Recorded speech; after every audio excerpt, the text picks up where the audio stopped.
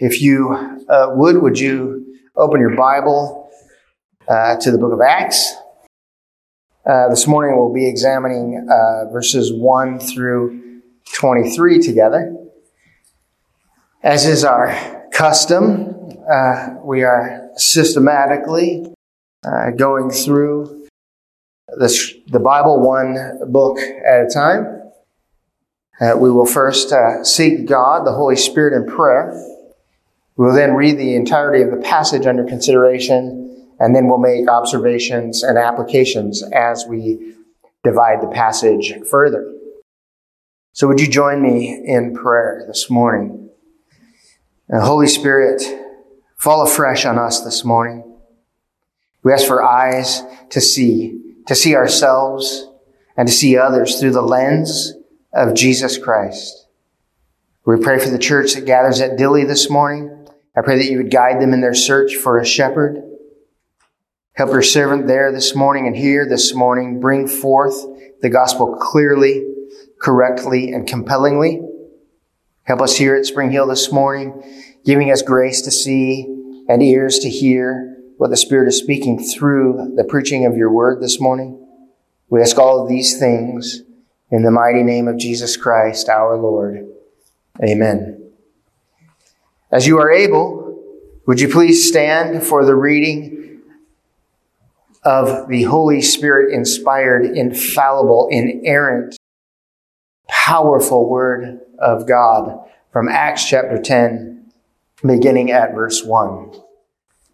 At Caesarea, there was a man named Cornelius, a centurion of what was known as the Italian cohort, a devout man who feared God with all his household, gave alms generously to the people, and prayed continually to God. About the 9th hour of the day, he saw clearly in a vision an angel of God come in and say to him, "Cornelius." And he stared at him in terror and said, "What is it, Lord?" And he said to him, "Your prayers and your alms have ascended as a memorial before God.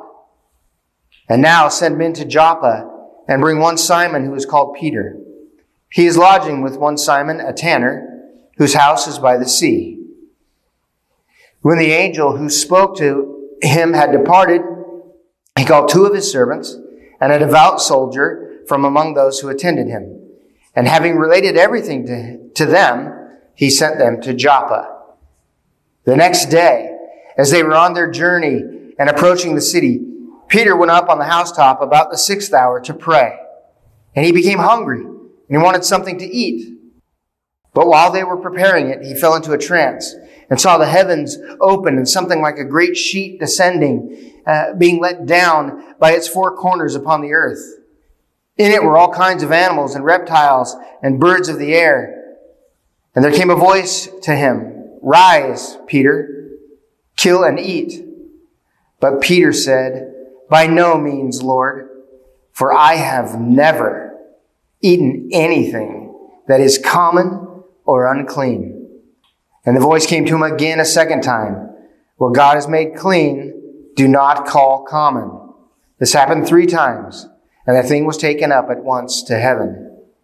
Now while Peter was inwardly perplexed as to what the vision that he had seen might mean, behold, the men who were sent by Cornelius, having made inquiry for Simon's house, stood at the gate and called out to ask whether Simon, who was called Peter, was lodging there. And while Peter was pondering the vision, the Spirit said to him, "Behold, 3 men are looking for you. Rise and go down and accompany them without hesitation, for I have sent them." And Peter went down to the men and said, "I am the one you're looking for. What is the reason for your coming?" And they said, "Cornelius, a centurion, an upright and God-fearing man whom was well spoken of by the whole Jewish nation, was directed by a holy angel to send for you to come to his house and to hear what you have to say." So he invited them in to be his guests. This is God's word. You may be seated. The son of a well-known preacher, and a preacher who is of some renown himself in Atlanta, Georgia, once said this: "We as Christians must unhitch ourselves from the Old Testament. This, of course, is heresy. If we're to reject or to unhitch ourselves from the Old Testament, then we must also unhitch ourselves from the teaching of Jesus Christ himself. Jesus taught the disciples exclusively from the Old Testament. Right before his ascension to heaven, Luke records the last teaching of Jesus to his disciples in chapter 24, beginning verse 44. Then he said to them, "These are my words that I spoke to you, that everything written about me in the law of Moses and the prophets and the Psalms must be fulfilled." Then he opened their minds to understand the Scriptures. You see, we do not need to unhitch ourselves from the Old Testament, nor do we need to divorce ourselves from the law of God, but we must see the Old Testament and the law of God with a new lens. In our recent study of Acts chapter 9, we looked at Paul's conversion, and Paul was blind to Jesus Christ because he was blinded by his pride in law keeping. The light of Jesus Christ then came and blinded Paul that he would be given a new vision, a new lens, that he might see the law through the lens of Christ.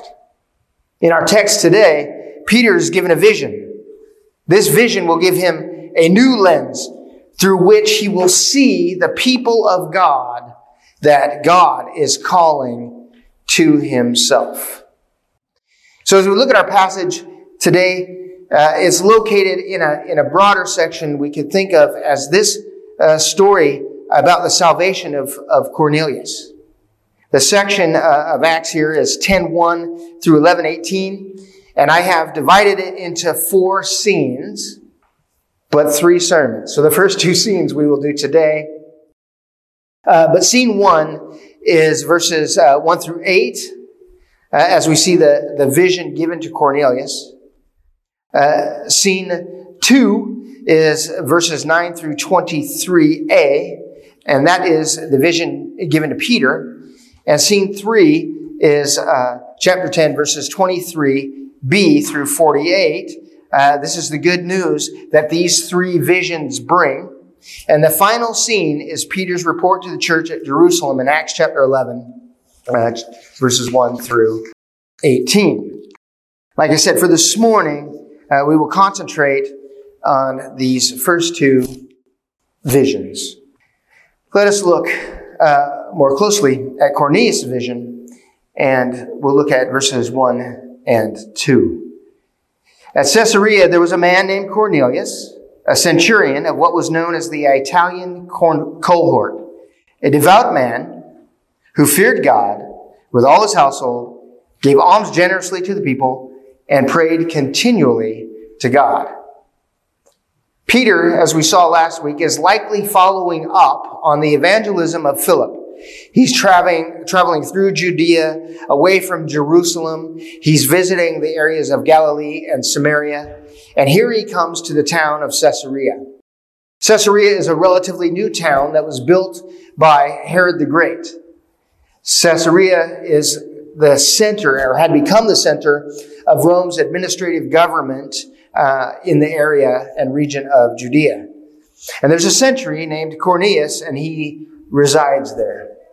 A little thing about what a century, or this name, Cornelius, this centurion, a little background on him. The title centurion would correspond with the ranking of what we call today a non-commissioned officer. He's like a sergeant, a staff sergeant, or a master sergeant in the military. The centurion here is of an Italian cohort. And this Italian cohort was formed from troops in Italy. Since there are no Roman legions, and they didn't exist in Judea, this cohort of military men are those that were formed in Italy and brought to the region of Judea. They're not men engaged in the field work. They are given duties of kind of an auxiliary nature. This is what we called, when I was in the military, of servicing in garrison. You're kind of in the rear with the gear is kind of the statement. You're not a frontline kind of person, but you serve a purpose, right? You serve a good purpose for the military. You're in the rear with the gear, and there are other troops who are engaged in maneuvers and battle. Well, this centurion of the Italian cohort assigned to Caesarea was named Cornelius. Significant about Cornelius' name is it was a name often given to slaves who had been given their freedom by a man named Cornelius Sulla in about 82 BC. So although they were freed from slavery, they were often conscribed to military service. They were given their freedom and then conscribed to military service. Cornelius, we will see, he will be one centurion mightily used by God. But to the Jewish religious mind, Cornelius could not be useful to the cause of God, because although he was significant in that he was a man of prayer, he was a man of faith, he had not undergone circumcision. And such people were regarded as pagans in Jerusalem. And in fact, we'll see later that Peter is admonished when he returns to Jerusalem for engaging with just such people. In Acts chapter 11, it says, so when Peter went up to Jerusalem, the circumcision party criticized him, saying, you went to uncircumcised men and ate with them. And as we think about this story, some might think that the most important thing to know about Cornelius is that he and his family were worshipers of God, that he was a giver of offerings, that he was a contributor to social justice, that he was a man of prayer, that he was a seeker of God. Well, although he was a man of prayer, he was a man of sacrificial giving, he was a man who did not yet know Jesus. He too needed a new lens.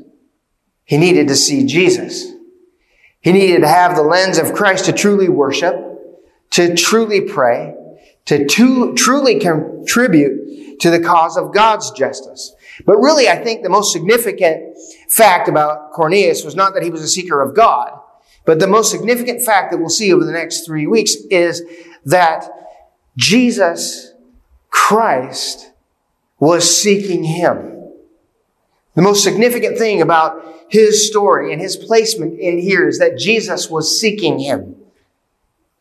That Jesus was going to not only seek him, but that God would use him. That God would use him to give Peter a new lens. And that he and people like him, because of this new lens, would come to know Jesus Christ. Some churches today think this kind of thing. Kind of an all-inclusive message. That even though the person doesn't know Christ, as long as they love God, and as long as they do good in the world, then the Lord is pleased with them and they'll be okay. Acts 10 is a story of a Savior seeking sinners. The Savior seeks those who, whether or not in the world they appear good or they appear bad, however they appear according to human thinking matters not. Whether they live in America, in Israel, or whether they live in an Islamic nation, or whether they live in an uncivilized jungle. Here we see God uses an angel to bring Cornelius and Peter together. That through Peter's proclamation of the gospel that he would be saved. God sent his son, you see, to seek the lost. In our passage today, God would give Peter a new lens to view the people that God is calling to himself through. He would give him the eyes of Christ. See, the story of the conversion of Cornelius is significant. It is the longest narrative in the book of Acts. This is a significant moment in the advance of the gospel. God is showing us that the gospel is for all people, not just Jews. Which is in accordance with, of course, the purposes that we heard in the opening kind of statement of the book of Acts in chapter 1 and verse 8, that Jesus says, you will be my witnesses in Jerusalem, Judea, Samaria, and the uttermost ends of the earth. Moving on. Here we are at verse 3. About the 9th hour of the day, Cornelius, saw clearly in a vision an angel of God come in and say to him, Cornelius. And he stared at him in terror. And he said, what is it, Lord? And he said to him, your prayers and your alms have ascended as a memorial before God. And now send men to Joppa and bring one Simon, who is called Peter. He is lodging with one Simon, a tanner, whose house is by the sea. So the angel is come to Cornelius, and he's come to Cornelius to show him that he needs to go and find Peter. The angel calls Cornelius at 3 o'clock in the afternoon. It is the 9th hour of prayer. What we ought to notice here in this passage is Cornelius' response. How does he respond when he is in front of the supernatural? He responds in terror. Terror in the Scriptures is the natural reaction when human beings encounter the supernatural. And then the angel assures Cornelius, there's no need for fear. Your prayers have been heard, and God knows of your charity. See, it says that his prayers had gone up as a memorial before God. They had ascended to him. The language here is language that is used of sacrifice, like smoke having ascended up to God. Your prayers have come to me as a memorial, like smoke. They have come up to me. Your works have made it to me. For example, of this smoke ascending up to God as our prayers go up to him. Psalm 141 verse 2, it says, let my prayer be counted as an incense before you, and the lifting of my hands as the evening sacrifice. Or another example in Hebrews 13 and verse 15. Through him then let us continually offer up a sacrifice of praise to God, that is the fruit of the lips that acknowledge his name. The nature of God's response to Cornelius' prayers here is not really revealed, but rather Cornelius is given instructions. Those instructions would require an act of faith and an act of obedience on the part of Cornelius. When the angel who spoke to him departed, he called 2 of his servants, a devout soldier from among those who attended him, and having related everything to them, he sent them to Joppa.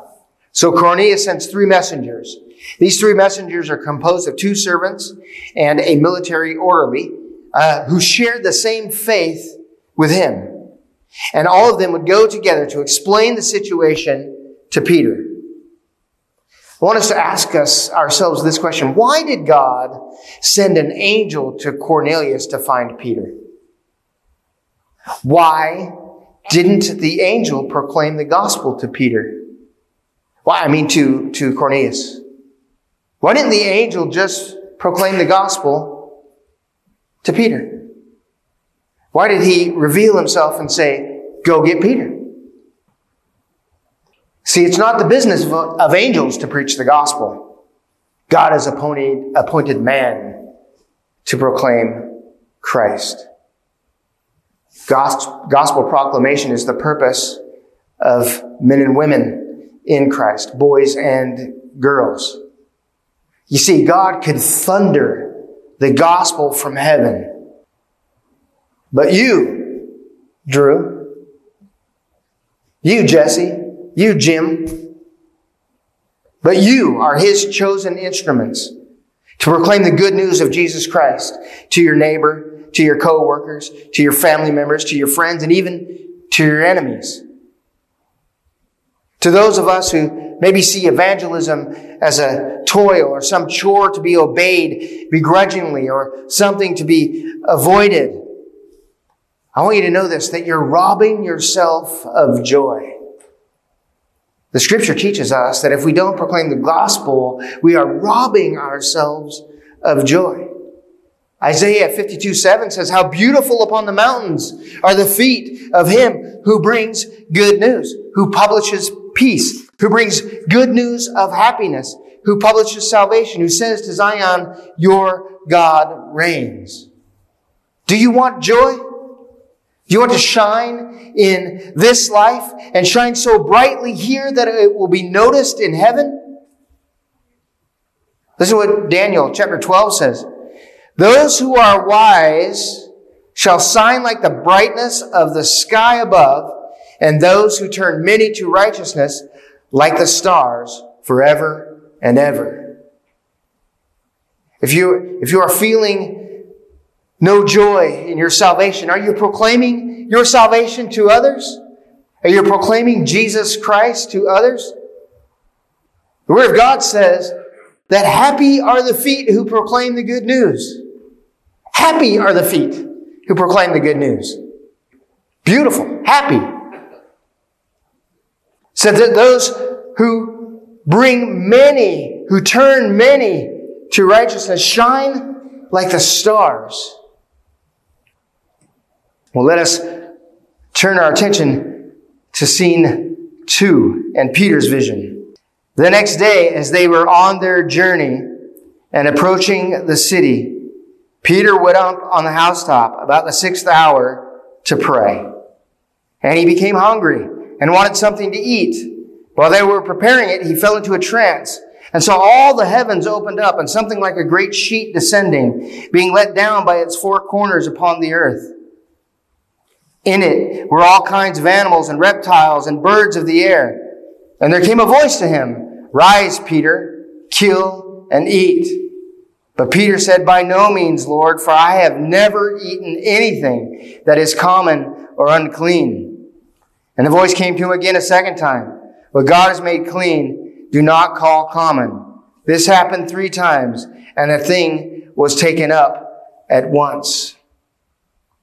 Now, while Peter was inwardly perplexed as to what the vision he had seen might mean, behold, the men who were sent by Cornelius, having made inquiry for Simon's house, stood at the gate and called out to ask whether Simon, who was called Peter, was lodging there. And while Peter was pondering the vision, the Spirit said to him, "Behold, 3 men are looking for you. Rise and go down and accompany them without hesitation, for I have sent them." And Peter went down to the men and said, "I am the one you are looking for. For what reason are you coming?" And they said, "Cornelius, a centurion, an upright and God-fearing man, who is well spoken of by the Jewish nation, was directed by a holy angel to send for you to come to his house and to hear what you have to say." So he invited them in to be his guests. You cannot bring the joyous good news of Jesus Christ if you find certain types of people disgusting. I'm going to repeat this. You cannot bring the joyous good news of Jesus Christ to people if you find certain people disgusting, certain types. In our passage, you see, according to the law, a Jew could not allow a Gentile into his house for any reason. They were unclean.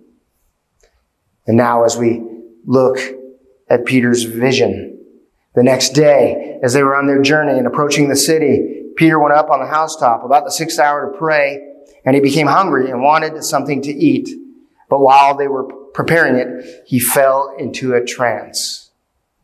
While the messengers are still on their way, this is the 6th hour. Peter is set to pray, which is around noon. And him being a good and faithful Jewish man, 3 times per day was the pattern of Jewish prayer life. Psalm 55 and verse 17 kind of sums that up. "Evening and morning and at noon I utter my complaint and I moan, and he hears my voice."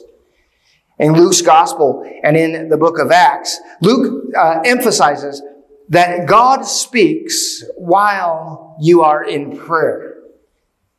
In Acts 13 verse 2, while they were worshiping the Lord and fasting, the Holy Spirit said, "Set apart for me Barnabas and Saul for the work to which I have called them." In Luke 3 and in verse 21, "Now when all the people were baptized, and when Jesus also had been baptized and was praying, it was then that the heavens opened up." Peter was in a condition. He was in a good condition to receive a vision from God, to receive a word from God, because He was a man of prayer. Joe and I have talked about this often, that people often complain that they don't get much out of their Bible study. Well, I would propose this to you. Do you want to get the most out of your Bible study? I suggest that if you want to receive the Word of God for your life, pray. Pray before you open the Word. Pray the Word as you read it. Pray after you read the Word that God would bring to mind those things in His Word to which He is calling you. Peter's hunger also may have contributed to him being prepared to receive from the Lord. You know, I was thinking about this. Most of us have never truly been hungry, have we? You know, I was thinking back when I was a kid, and parents would bring something to the table that I didn't like. Like they would bring some sort of, liver and onions, which I couldn't stand. I would say, no, I'm not going to eat that. I can't eat that. But when you think about it, if you're hungry, like the rat in the kids movie Ratatouille, once you get past the gag reflex, all sorts of food possibilities open up, right? But when you get really hungry, you eat what's given, right? You eat what is in front of you. Well, Peter's hunger gives him this vision. And he saw the heavens opened up and something like a great sheet descending, being let down by its four corners upon the earth. In it were all kinds of animals and reptiles and birds of the air. And there came a voice to him, "Rise, Peter, kill and eat." All kinds of food possibilities have just opened up in his hunger. Here, rise, Peter. Whatever it is you want that's been presented to you, kill and eat. God declares to Peter, you see, here more than just food. The new has come. He declares to him, in Christ there is liberty. In Christ you are set free from ritual. Jesus made a distinction, didn't he, between what was hygienic and what was ritualistic? Jesus made a distinction, saying that the ritual cleansing was unnecessary. Mark chapter 7, verse 18 and 19, he said to them, "Then are you also without understanding? Do you not see that whatever goes into a person from the outside cannot defile him, since it enters not into his heart, but into his stomach and is expelled?" Let us look now at the lens through which Peter saw himself. God presents this. The sheet opens up. You are at liberty, Peter. In Christ you have freedom. You've been set free. Here's a myriad of choices to stop your hunger. And then Peter's heart is revealed. But Peter said, "By no means, Lord, I have never eaten anything that is common or unclean." And the voice came to again, a second time, "What God has made clean, do not call common." This happened 3 times, and the thing was taken up at once to heaven. Peter pridefully declares this, "I have never eaten anything that is common or unclean." His language is of a person who has been blinded by legalism. The voice of God came to him 3 times declaring, "What God has made clean, do not call common." It's clear from this passage, as we move forward, that Peter saw through the lens of Pharisaical legalism and not through the lens of Jesus Christ. We sometimes can see ourselves as common too, don't we? We have a tendency to say things to ourselves like, "I have no talents, I have no abilities, I have nothing for which God could use me. You see, I'm no good. I do and say things that I regret. I struggle with things. I'm just common." I'm just dirt. I'm nothing. There is nothing more aggravating to me as a dad than sitting at the table with my children and hearing them speak that way about themselves. To hear them say, I'm ugly. I'm no good. I'm not smart. I cannot stand that sort of talk. You have infinite value in the eyes of God and in Jesus Christ sending His Son for you. If a brother or a sister's here, if you are in Christ, don't call yourselves common. Don't call what God has made clean common. God has washed you in the blood of His only Son. God proved your worth in sending His Son to die for you and to die for your sin. Brothers and sisters, do not call common what God has made clean. You see, this passage seems as though it's about food, but it's clear that this passage is about people. It appears to be about food, isn't it? There's the sheep, and these foods you're at liberty to eat. And God tells him 3 times, don't call common what I have made clean. Passage, certainly it is about food. You have liberty to make those choices, don't you? But most importantly, this passage is about people. And we're going to see soon that Peter gets it. That Peter gets it. It took 3 times. How many times does it take for us to get it?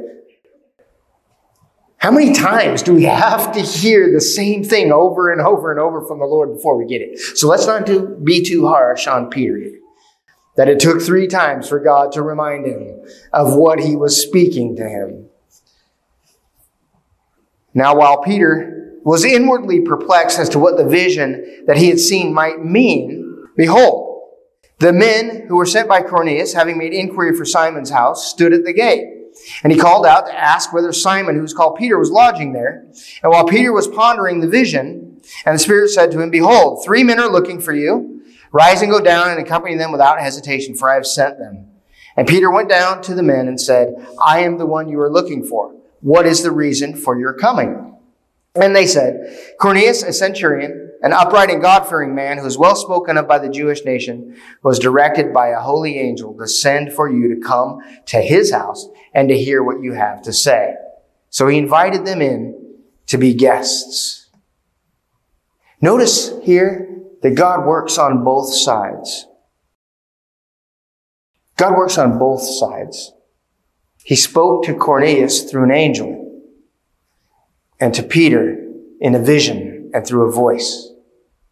This is confirmation that both Cornelius and Peter heard God correctly. Hey, have you ever heard a brother or sister say, I have a word of the Lord for you? When this happens, I think our answer ought to be this. If this is a word from the Lord, He will tell me that also. Somebody tells you that they have a word from the Lord and it just doesn't come true. Is it a word from the Lord? Not at all. If somebody tells you they have a word from the Lord and is inconsistent with what you know the Scriptures to say, is that a word from the Lord? No. When this happens, we ought to say, if this is a word from the Lord will tell me too. The Lord told me to do this or that. The Lord told me that the carpet ought to be green instead of blue. Well, the Lord didn't tell me that, so therefore it's blue. Right? If the Lord wants the carpet green, He'll tell me and He'll convince all of us that it ought to be green. The word of the Lord is confirmed here to both Cornelius and to Peter. And we see that the division had the Spirit's intended effect on Peter. That the vision that had come, it had the Holy Spirit's intended effect on Peter. Peter now, with the lens of Christ, having discarded the lens of legalism, he sees the friends of the Gentile centurion as not unclean or uncommon, Peter invites them in. I want to ask us this because this is really, I've been praying this for myself, okay? And so I'm not condemning anyone for this thought. But are there certain types of people, certain types of sinners that somehow we feel are too defiled? Are there certain lifestyles that we find disgusting? Like so much so that we would never put ourselves in a place where they might be. I would remind us what Ephesians 2 says. Verses 11 through 16, it says, remember that at one time you Gentiles in the flesh, called the uncircumcision, by what is called the circumcision, which is made in the flesh by hands. Remember that at one time you Gentiles in the flesh, that you, remember, at one time were separated from Christ, that you were alienated from the commonwealth of Israel, and that you were strangers to the covenants of promise, having no hope and without God in the world. But now in Christ Jesus, you who were once afar off have been brought near by the blood of Christ. For he himself is our peace, who has made us both one and has broken down in his flesh the dividing wall of hostility by abolishing the law of commandments expressed in ordinances, that he might create in himself one new man in place of the two, so making peace, and might reconcile us both to God in one body through the cross, thereby killing the hostility. I say this again, you cannot love someone if you find them disgusting. You cannot win someone to Christ if you see them as something less than yourself. You can't win somebody if you think they're less than you. If you harbor that thought in your heart, you're looking through a lens of pride and self-righteousness. You can't win somebody to Jesus with that lens. You must put on the lens of Jesus Christ. I think you must look back and read Ephesians 2:11 once again. You were once far off and alienated from God. You too were a foreigner. You too were without the promises of God. We must put on the lens of Jesus Christ. How did Jesus see those who were weak? How did Jesus look upon a leper? How did Jesus look upon the woman caught in adultery? How did Jesus see the woman at the well? How did Jesus see you? How did Jesus see me? We need to look at the world through the lens of Jesus Christ. And we must be those who seek out the least and the lost. As we pause now to reflect upon God's word in a moment of silence, I want us to reflect as we think about what was preached this morning. Ask each other some questions this morning as we fellowship in the foyer, instead of maybe talking so much about what you're going to have for lunch or what you're going to do next week. Maybe, how did God speak to you personally from this passage? What kind of things does God want you and I to change in our lives as a result of His Word? And then maybe ask God to help you live out what you learned, and to help your brothers and sisters live out what you learned.